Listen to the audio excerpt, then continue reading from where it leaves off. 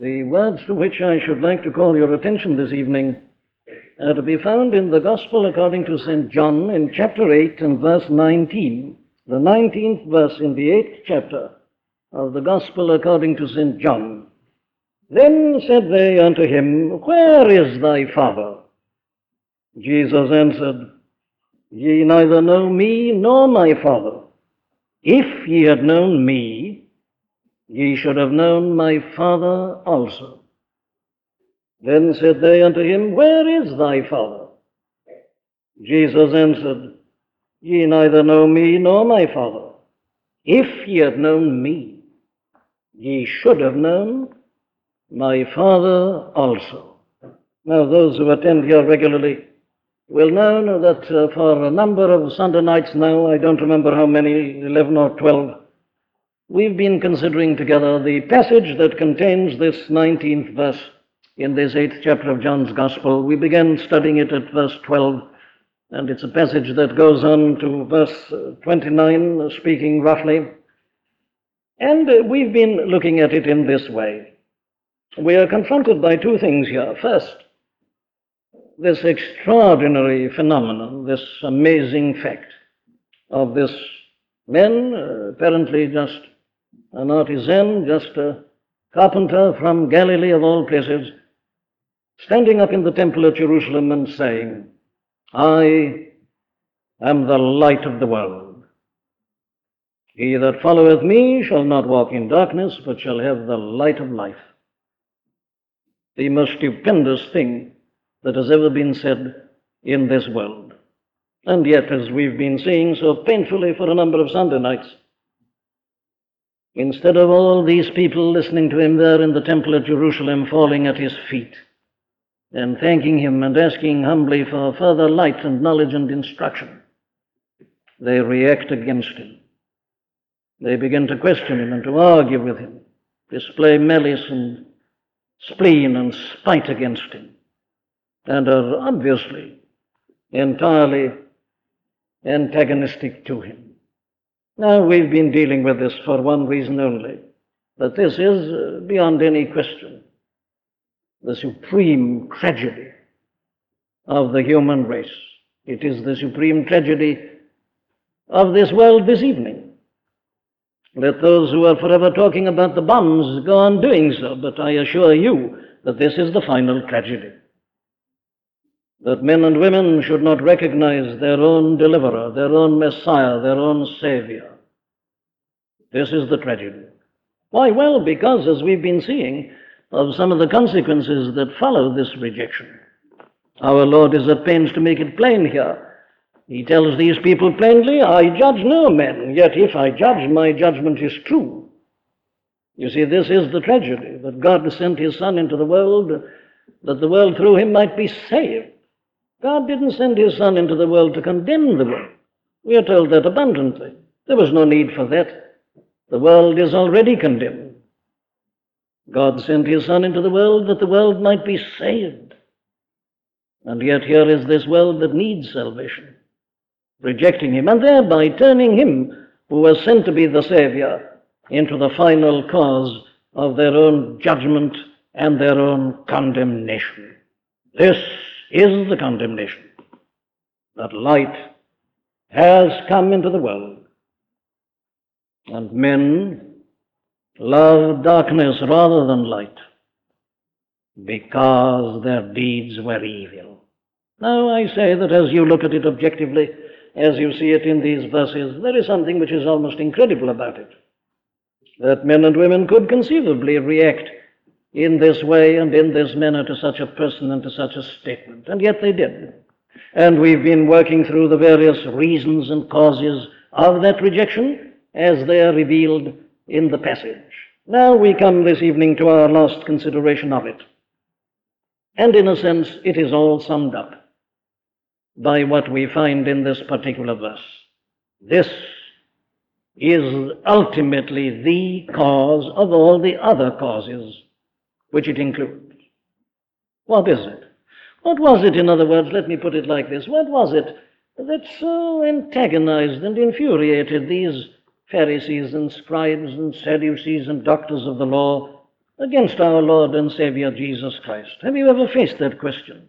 Read your Gospels, and you'll be astounded at the amount of space which is taken up in reporting mere wranglings and arguments and disputations. These Pharisees and scribes, what was the matter with them? Why did they oppose him? Why did they question him? Why did they try to catch him? Why did they finally plot together and encompass his death upon the cross? What was really the cause of this disturbance? What was the thing of all other things that really annoyed them and, as I say, infuriated them? Well, it's because we have the answer to that particular question in this one verse that I'm calling your attention to it this evening, as we sum up, as it were, the teaching of this entire paragraph. What was it? Well, it was this. It was the uniqueness, the exclusiveness of his claim. Now, whatever you may say about these Pharisees and scribes, you've got to grant that they were very intelligent people. These people not only listened to what he said, they invariably caught the implication. And it was that annoyed them. They saw what he was suggesting in all that he was teaching, and it was that suggestion, I say, that finally riled them and annoyed them and infuriated them. What was the suggestion? The suggestion was this: that salvation was entirely and altogether in him, and that there was no salvation apart from him. That was the rock of offense. That was the cause which led them finally to crucify him. He puts it here very plainly, you see, in this verse. He puts it like this. They say to him, "You're talking about your father. Where is your father? This father that you're talking about. Where is he?" And he answered and said to them, "You neither know me nor my father." And then here's the phrase: "If ye had known me, ye should have known my Father also." Here's the claim: to know him is to know the Father. Conversely, not to know him is not to know the Father. "You don't know my Father," he says. Now remember that he was talking to very religious people. He's not talking here to people who are pagans, those who are outside the commonwealth of Israel. He's not talking here to some common rabble. He's talking to the religious leaders. He's talking to highly moral people. He's talking, in a sense, to the best people in the land. And that is what he says to them. He says, "You don't know my Father. And you don't know my Father because you don't know me." Now, here's the rock of offense, I say. All along he makes this exclusive claim. And they caught it. They saw the implication. And that is the ultimate explanation of all their attitude towards him, all they did and said, and all that they failed to do. Now then, it is this that I want to consider with you this evening. Our Lord here surely deals with the two most important propositions that a company of people can ever consider. I'm going to put before you tonight the two most important things in life, the two most urgent and vital questions that can ever confront us. You know, it's one thing to sing together, "Oh, for 1,000 tongues to sing my great Redeemer's praise." But you really feel like that? Did we really mean it? Is that what we really think of him?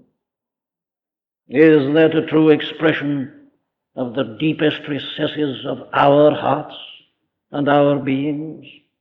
It should be. It was a true expression in the case of the man who wrote it. It should be of all of us. And really to see him and to know him leads to such an expression. There's nothing else that's adequate. What is one tongue when you really know him? Oh, for 1,000 tongues. The whole universe is not enough. But the question is, do we really feel that, or are we like these people? It's one or the other in a sense. Well, now then, let us look at these two questions that he puts before us. The first statement is that the supreme thing and the most important thing in this life and in this world of time is to know God. "Ye know neither me," he says, "nor my Father. If ye had known me, What would have happened? Well, you should have known my Father also. And there's nothing beyond that. This is the supreme thing. To that extent, you see, Philip was right, the disciple. He was wrong in its actual form, but he was right in the fundamental desire that was in his mind and heart when he said, "Show us the Father, and it sufficeth us."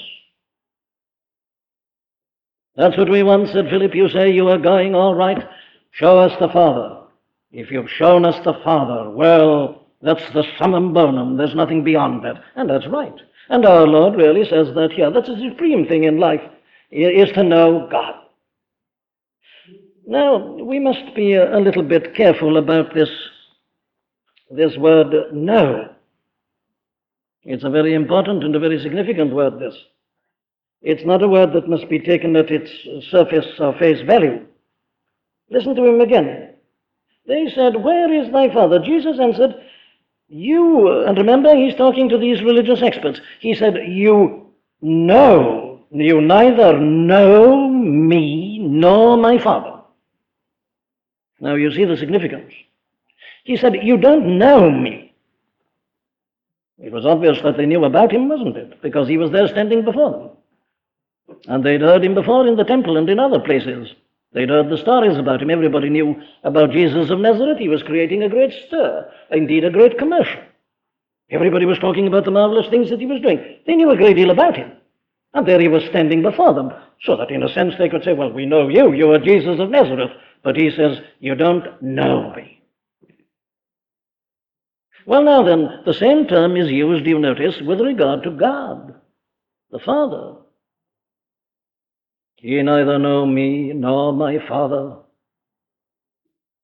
So that the knowledge that he's talking about with respect to God is the same kind of knowledge. He's not talking about knowing things about God. Everybody's got that in a sense. Most people have heard of God and have heard what the Bible says about God in a very general way. People glibly say, oh, I've always believed in God. Of course I believed in God. I don't claim to be a perfect saint, but I've always believed in God. Of course I know about God. Well, that's not what he's talking about. He says, you don't know the Father. This word know, as it's used in the Bible, is a word that carries the sense of a certain intimacy. It conveys the whole notion of fellowship, of a trafficking taking place, a personal, living, communicative knowledge. That's what he's saying. You see, it's true, he says, of their relationship. You don't really know me. You don't know the truth about me. There's no accord between us. Nothing's happening between us. They didn't know him in that sense. And he says the same is true concerning their knowledge of God. Well, now then, my friends, that it is in that sense that I'm using the term when I lay down my first proposition, that the most important thing in life is to know God. And therefore, I don't apologize for asking you this question before we proceed any further. Do you know God? Maintain the difference in your thinking, not knowing things about him, not saying things concerning him. Do you really know him? Is he real to you? Is there fellowship? Is there communion, communication? That's to know God. And here is our Lord addressing Pharisees who were the religious teachers, who spent their time in telling people about God, expounding their Old Testament scriptures, dealing with these glosses on the law, explaining all about God. He says, you don't know God. And you know, my dear friends, the whole business and purpose of Christianity is to bring men and women to a knowledge of God. You will find later on in this same gospel, in the 17th chapter, in the 3rd verse, our Lord himself says this is life eternal, that they might know thee, the only true God, and Jesus Christ, whom thou hast sent. He keeps on saying it, you see, in different ways. What he's saying here is exactly the same thing as in chapter 17, verse 3. It's in many, many other places. This knowledge, this, I say, is the one thing that matters, the one thing about which we should be certain.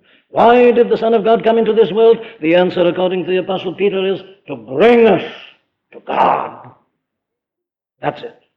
Well, now then, someone may ask the question, Why should I be concerned about this knowledge?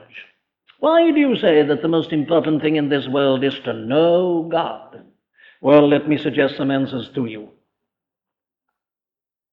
This first one, is enough in and of itself. I'll tell you why you should seek to know God. Because God is God.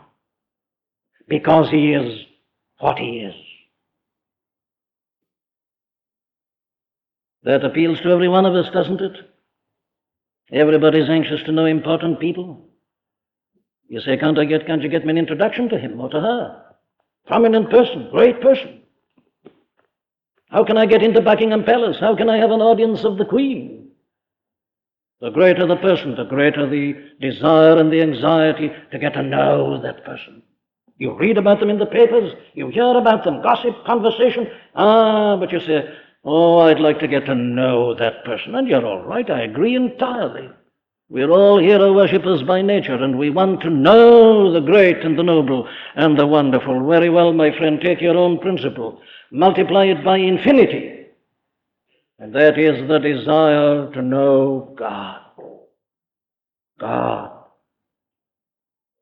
The Lord of heaven and earth, glorious in majesty, everlasting in His might, and in His infinite perfection. We can't describe it. No man has seen God at any time. We have but some dim, vague knowledge. He's been pleased to reveal it to us. But we know that the essential thing in God is His glory, which is indescribable. He dwelleth in a light which is unapproachable, which no man hath ever seen or can see. God, the infinite, the glorious, the almighty, the omnipotent, the omniscient, the everlasting God. That's enough, I say, in and of itself, but let me give you some further reasons to encourage us all in this great quest. The greatest quest in life, the quest for God, the search for God. Think of another thing. You should desire this knowledge because God is our Maker and our Creator. He made us and not we ourselves. Are you foolish enough to believe that man has evolved out of some primitive slime?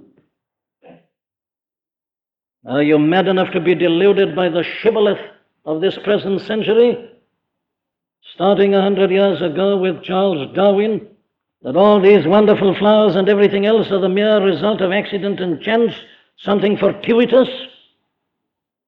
Are you mad enough to believe such a thing? Consider the human frame. Consider the extraordinary instruments that we possess. I've often put it like this, I believe, even from this pulpit before. The human eye alone is enough to make me believe in God. No man could ever invent an instrument like the human eye, with its subtlety and its balance and its delicacy and its refinement. Is this something that's developed haphazardly, accidentally, as the result of a stimulus here or a threat there? The thing is inconceivable. I don't want to detain you with this. But, of course, it was just sheer common sense and wisdom that drove a man like the late Sir James Jeans to say that his actual scientific investigations had compelled him and had driven him to believe in a supreme mind behind the universe, a great creator, of course. Look round and about you. Look at the sun in the heavens, count the stars at night. Look at your brooks and streams, your oceans, your mountains, your valleys. Is all this accident? I say it's inconceivable. It's God. God, the maker and the creator of everything that is. Here's a reason for seeking to know God. Why, let me put it like this to you.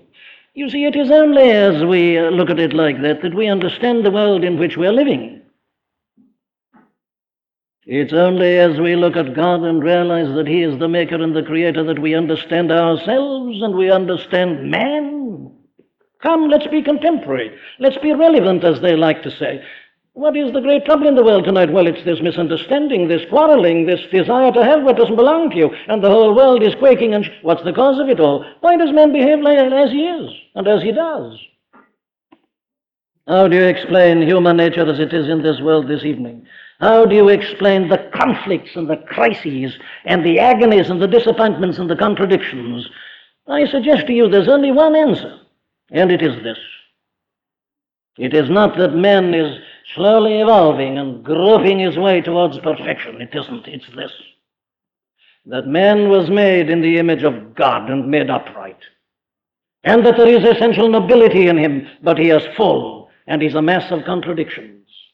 There is this memory of what he once was. There is this which he is at the moment, and there's a conflict. Man is a mass of contradictions. He can be so noble, he can be so vile. He's great, he's small. He's above the beasts, yes, and he behaves worse than the beasts. Now, you don't understand all that, except you understand it all in the light of God as our maker and creator, and man as made in the image of God. Man's restless. Why? Well, he's got the memory of a lost perfection. He doesn't know it, but it's there, and it disturbs him. Thou hast made us for thyself, and our souls are restless until they find their rest in thee. It was the grand discovery that Augustine made. It's the thing that should be staring all men and women in the face.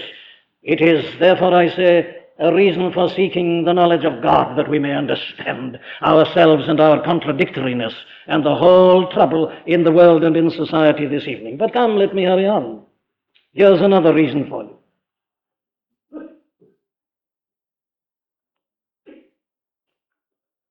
Why should I trouble to know God, says someone. Well, I'll tell you, my friend. I'm coming down the scale, you see. Are you unhappy? Why are you in this building at all tonight? Why do you bother about this? I'll tell you why.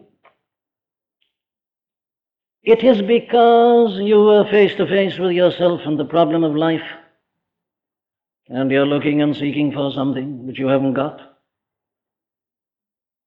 Everybody is looking and seeking for blessings, peace, rest, joy, happiness. It's the universal quest.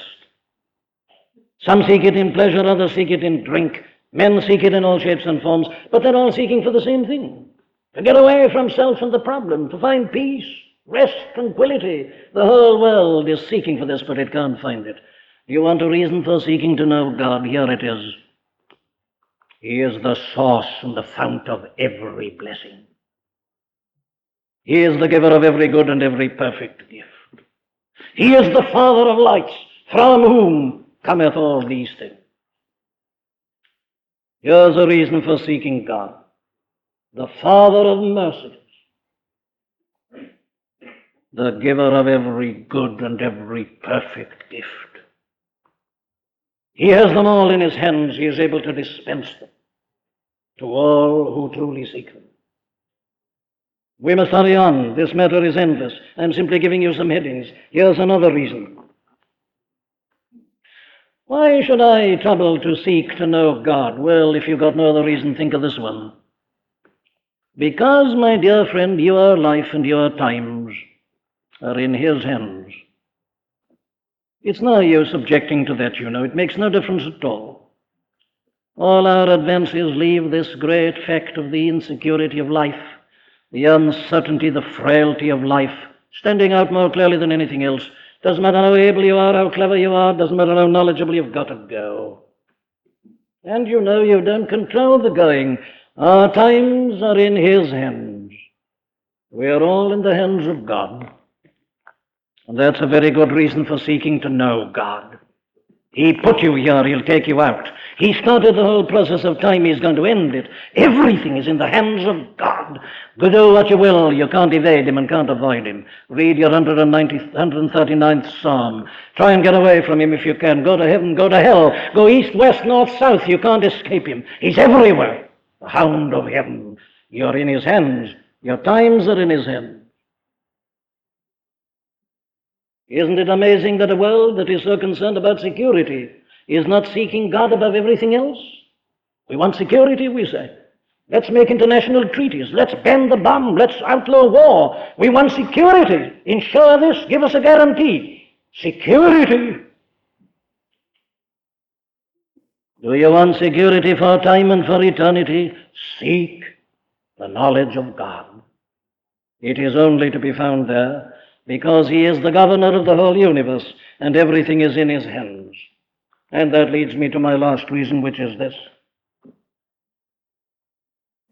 Why should I seek the knowledge of God? Well, because God is the judge eternal. This is God's world. It isn't ours. And he made it according to certain laws and principles.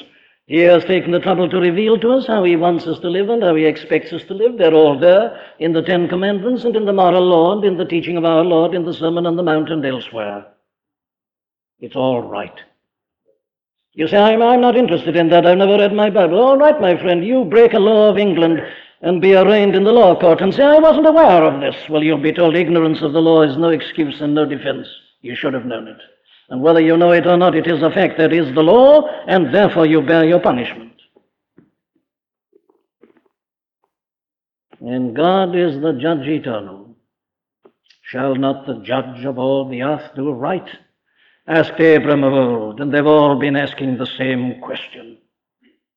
Oh, you see, man is not just a finite being in the sense that he's only mortal. No. Dust thou art, to dust returnest was not spoken of the soul. Of course it wasn't. There is that in men which goes on. Don't believe what you've been reading this last week, that when a man dies, that's the end. It isn't the end. Man doesn't die like an animal. It isn't like a flower dying. No, that's not the end. They may not acknowledge God, but they stand before him, and they'll have to face him, and they'll have to give an answer for what they've done in this life and in this world. God is our judge eternal. Life's not mad. Do we sweat and struggle and strive in this world only to end? At that, it's inconceivable. Can you imagine yourself as non-existent? Can you imagine yourself as just ending when you cease to breathe in this mortal body?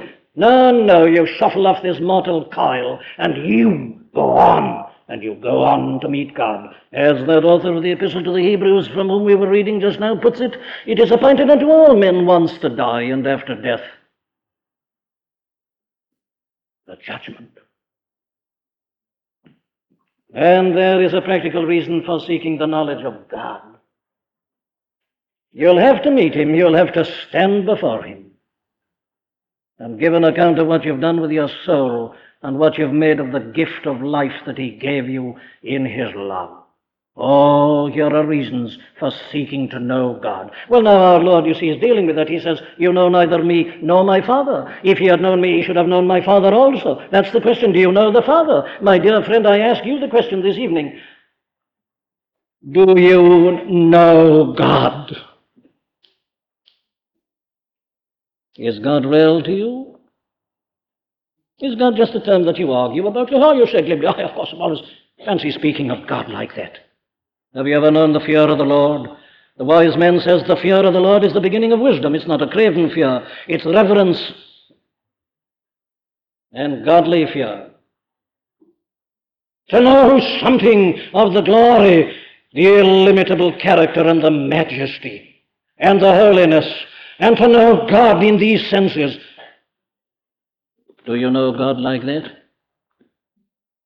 Is the fact of God the greatest fact in your life and in your consciousness? Is your life governed by a knowledge of God?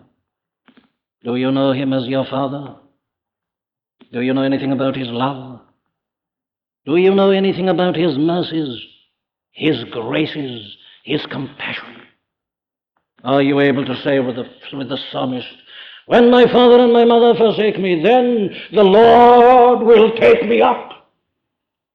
Can you say with another psalmist, whom have I in heaven but thee, and there is none on earth that I desire beside thee?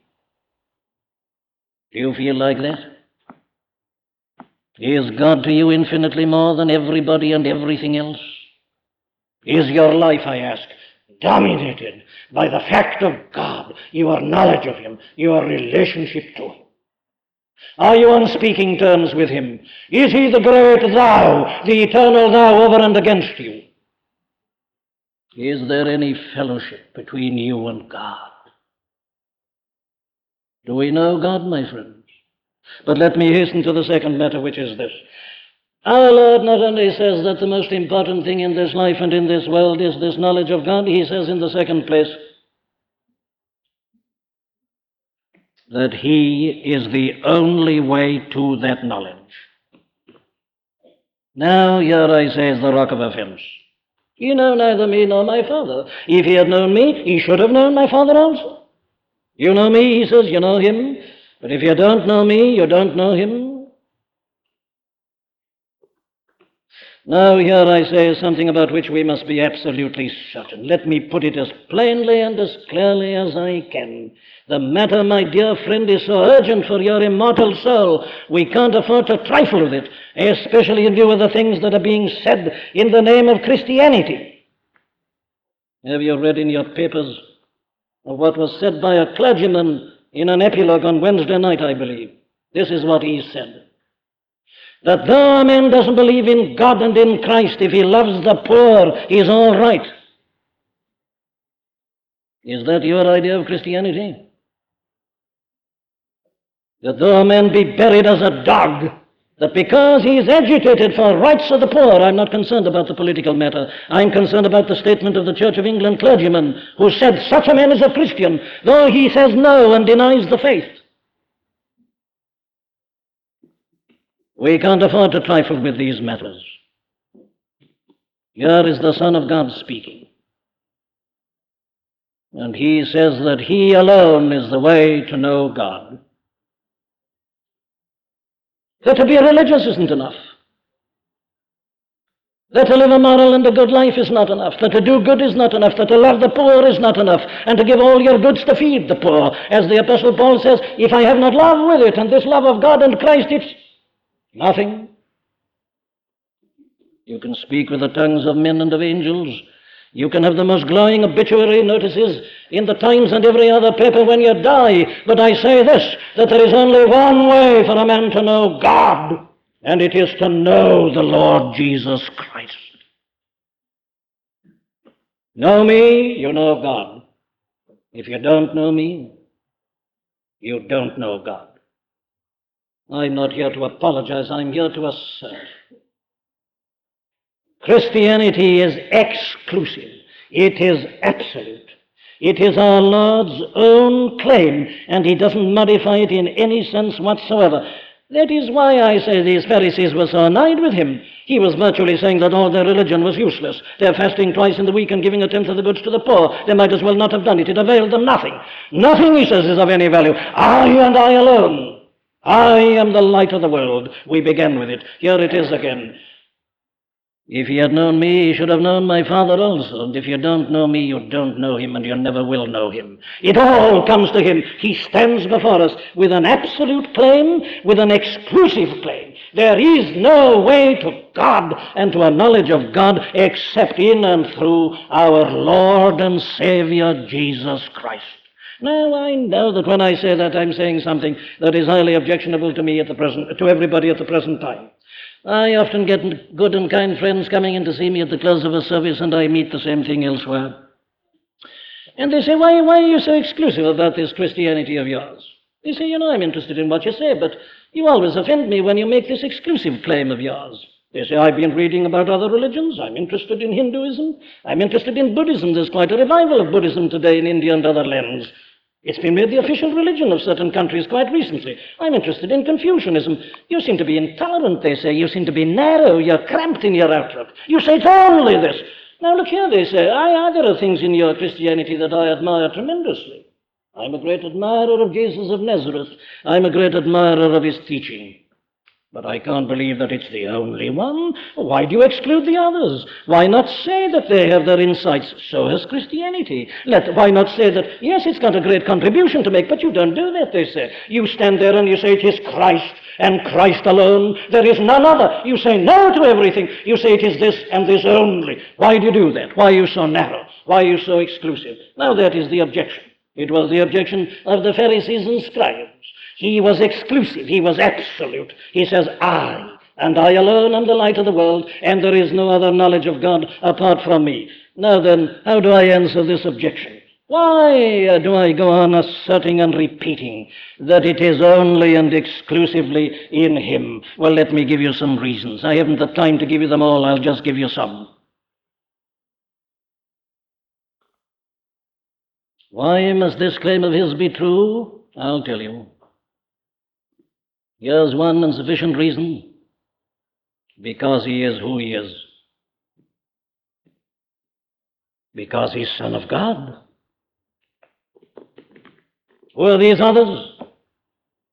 They were only men. They never claimed to be anything more than men. Confucius, Muhammad, the Buddha, any one of them you like, and all your great philosophers who were put into the same category. Great men, I admit they were great men, but they're only men, my dear friend. Men and women like you and myself, greater than us, but only like us after all, of like passions with us.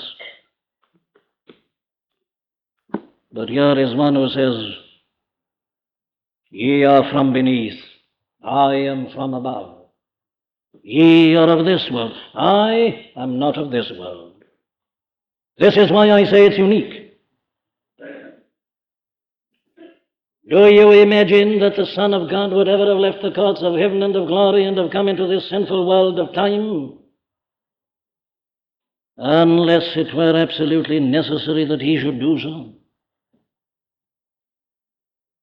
Was it a small matter for him to divest himself of the insignia of his everlasting glory, and to humble himself, and to appear in the form of a man, and to be born of the Virgin Mary? Is it a small thing that the one through whom all things were made, and without whom was nothing made that is made, should be laid as a helpless babe in a manger? Is that nothing? Can't you see it? Here's the argument. It seems to me to be inevitable logic.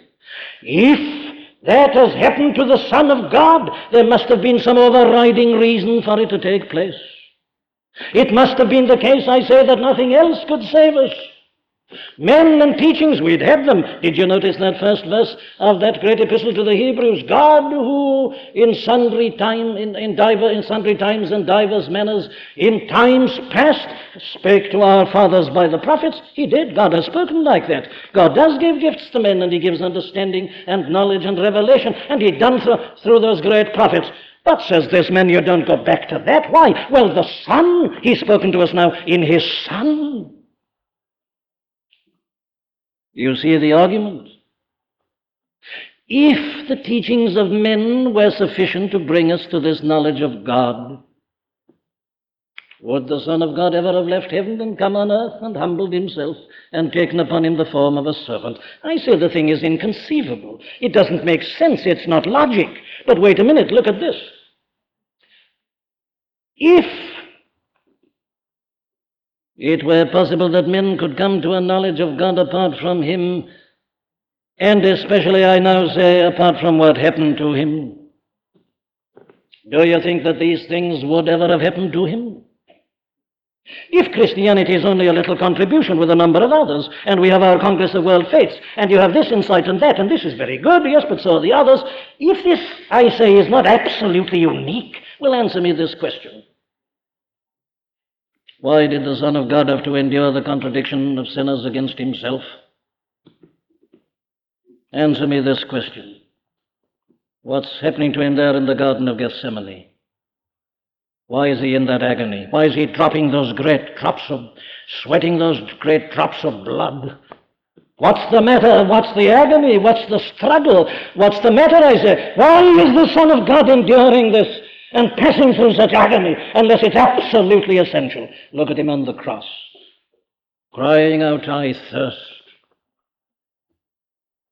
Crying out in that terrible moment, my God, why hast thou forsaken me? Feeling that awful blackness and darkness, that forsakenness. What is this? I argue like this, that God would never have allowed his Son to endure all that unless it were absolutely essential. It is inconceivable otherwise. Would God allow this suffering merely as a show, merely as a picture, merely as a tableau? I say it is inconceivable in God, who is holy and who is love. No. The fact that he is who he is and that what happened to him did happen to him the incarnation and all that it involved, and especially the suffering and the agony and the death upon the cross, and the burial in the grave, all this, I say, happened because it was the only way whereby men could come to know God. Well, let me put that in another way before I close.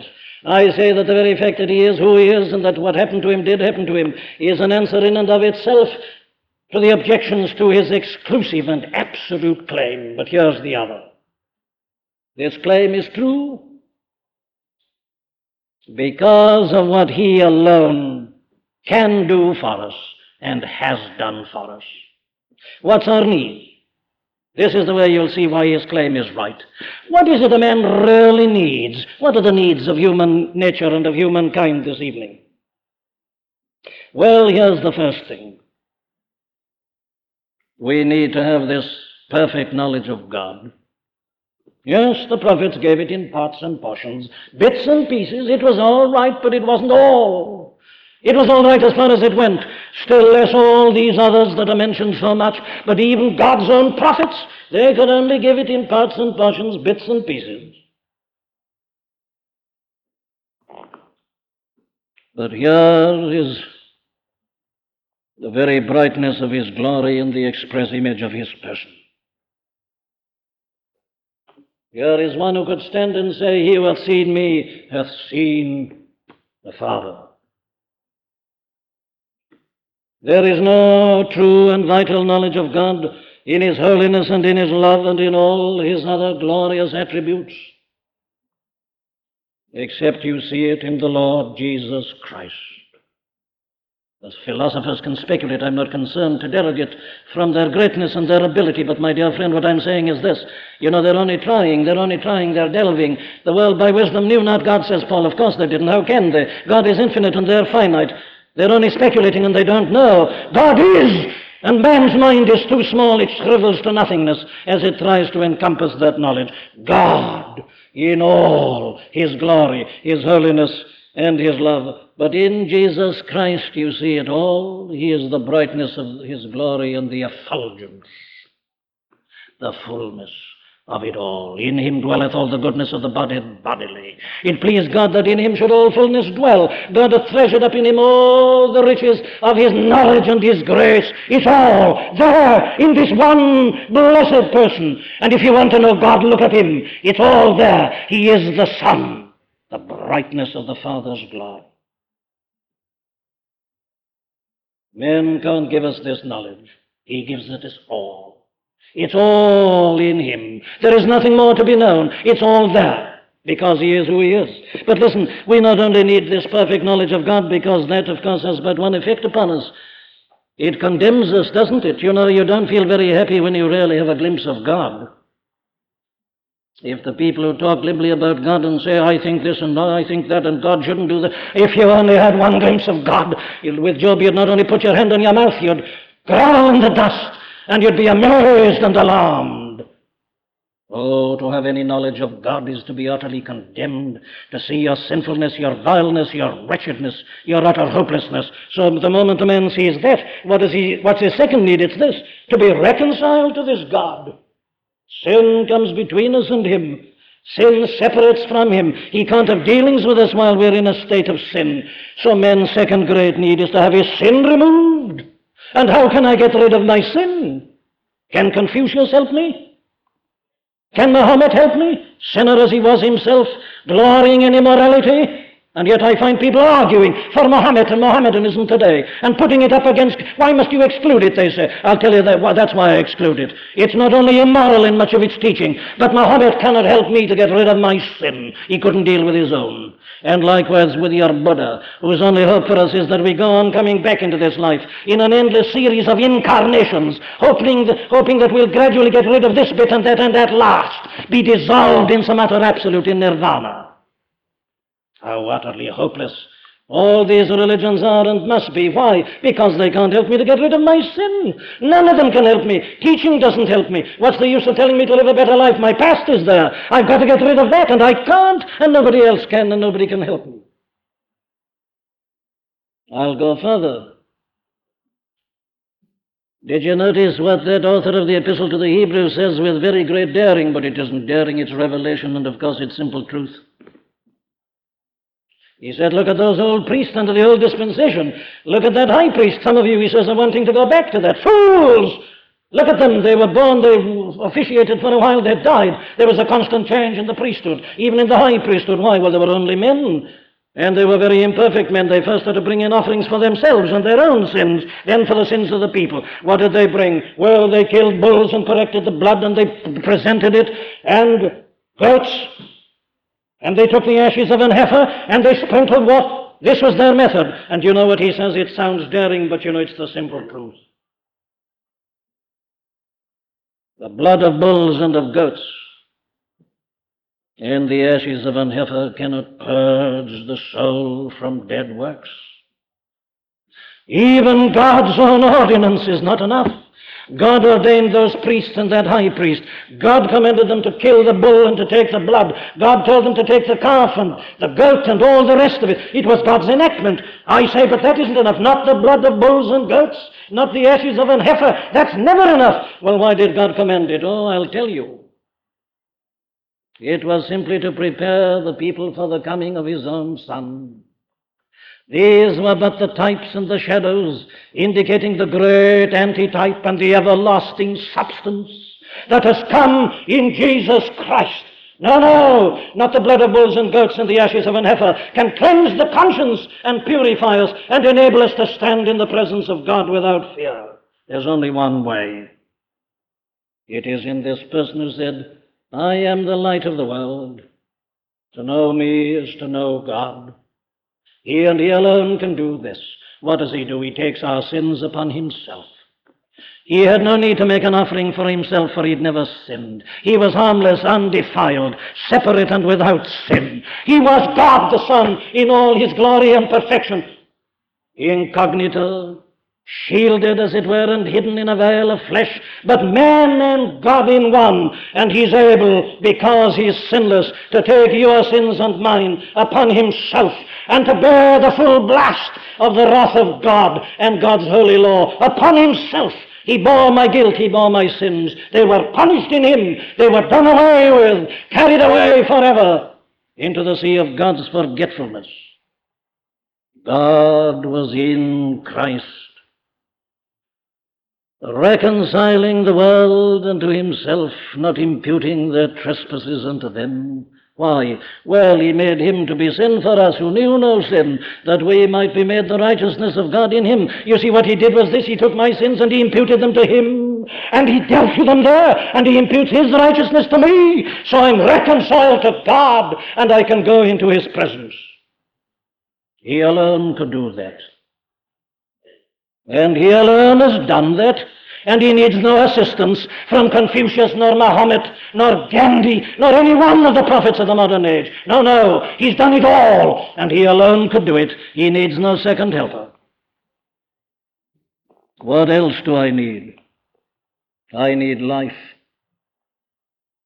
God is holy and pure and infinite and absolute, and I'm not only finite, I'm sinful, and I'm unworthy. Who shall dwell with that burning light? Who shall ascend into the hill of the Lord? He that hath clean hands and a pure heart, and I haven't got them. And I can't make my hands clean, I can't cleanse my heart. I know of no medicament, no potion that can enable me to do it. And yet without such purity, how can a man enter into his presence? I want to enter into the holiest of all and have communion with God whom I've come to know. I need new life before I can do that. I need a new nature. And all your great teachers can't give me that. Not a single one of them. None of your Old Testament patriarchs and prophets and saints could give me that. No religious genius that the world has ever known could give me that. There is only one who can give me new life, new birth, make me a partaker of the divine nature. It is the Son of God, who is also Son of Man. He gives me of his own nature. He imparts it to me. He gives me life anew. In him I am born again. If any man be in Christ, he is a new creature. All things are passed away. Behold, all things are become new. Oh, I say, again with the author of the Epistle to the Hebrews, time fails me. What shall I more say? If I had the strength and the ability and you had the patience, I could keep you here to midnight in telling you about this glorious person. How sweet the name of Jesus sounds in a believer's ear. It soothes his sorrows, heals his wounds, and drives away his fear. What is he? He's everything. My prophet, my priest, my king, my Lord, my beginning, my end, the Alpha, the Omega, the lily of the valley, the bright and morning star. He is the fairest of 10,000 to my soul. What shall I more say? He reveals God to me. He reconciles me to God. He enables me to hold converse with God by giving me life. He does everything else I need. He supplies my every need, gives me strength and power, puts the very spirit that was in himself into me. And then when I fall into sin and feel I've lost it all, and that I can't approach God, and feel that I need someone in God's presence to plead for me, he's there. This high priest that ever liveth to make intercession. I can't rely on those other priests. They get old, they become weary and faint. They die and they've gone and something new comes. I never know who's going to be there and whether there'll be anybody there. But this man, because he liveth ever, hath an eternal priesthood. I know that a day can never dawn when in my need and anxiety I go to God and feel small and shriveled and lost. I know that a day can never dawn, but that he will always be there. And you know, he's such a high priest that he's touched with the feeling of our infirmities.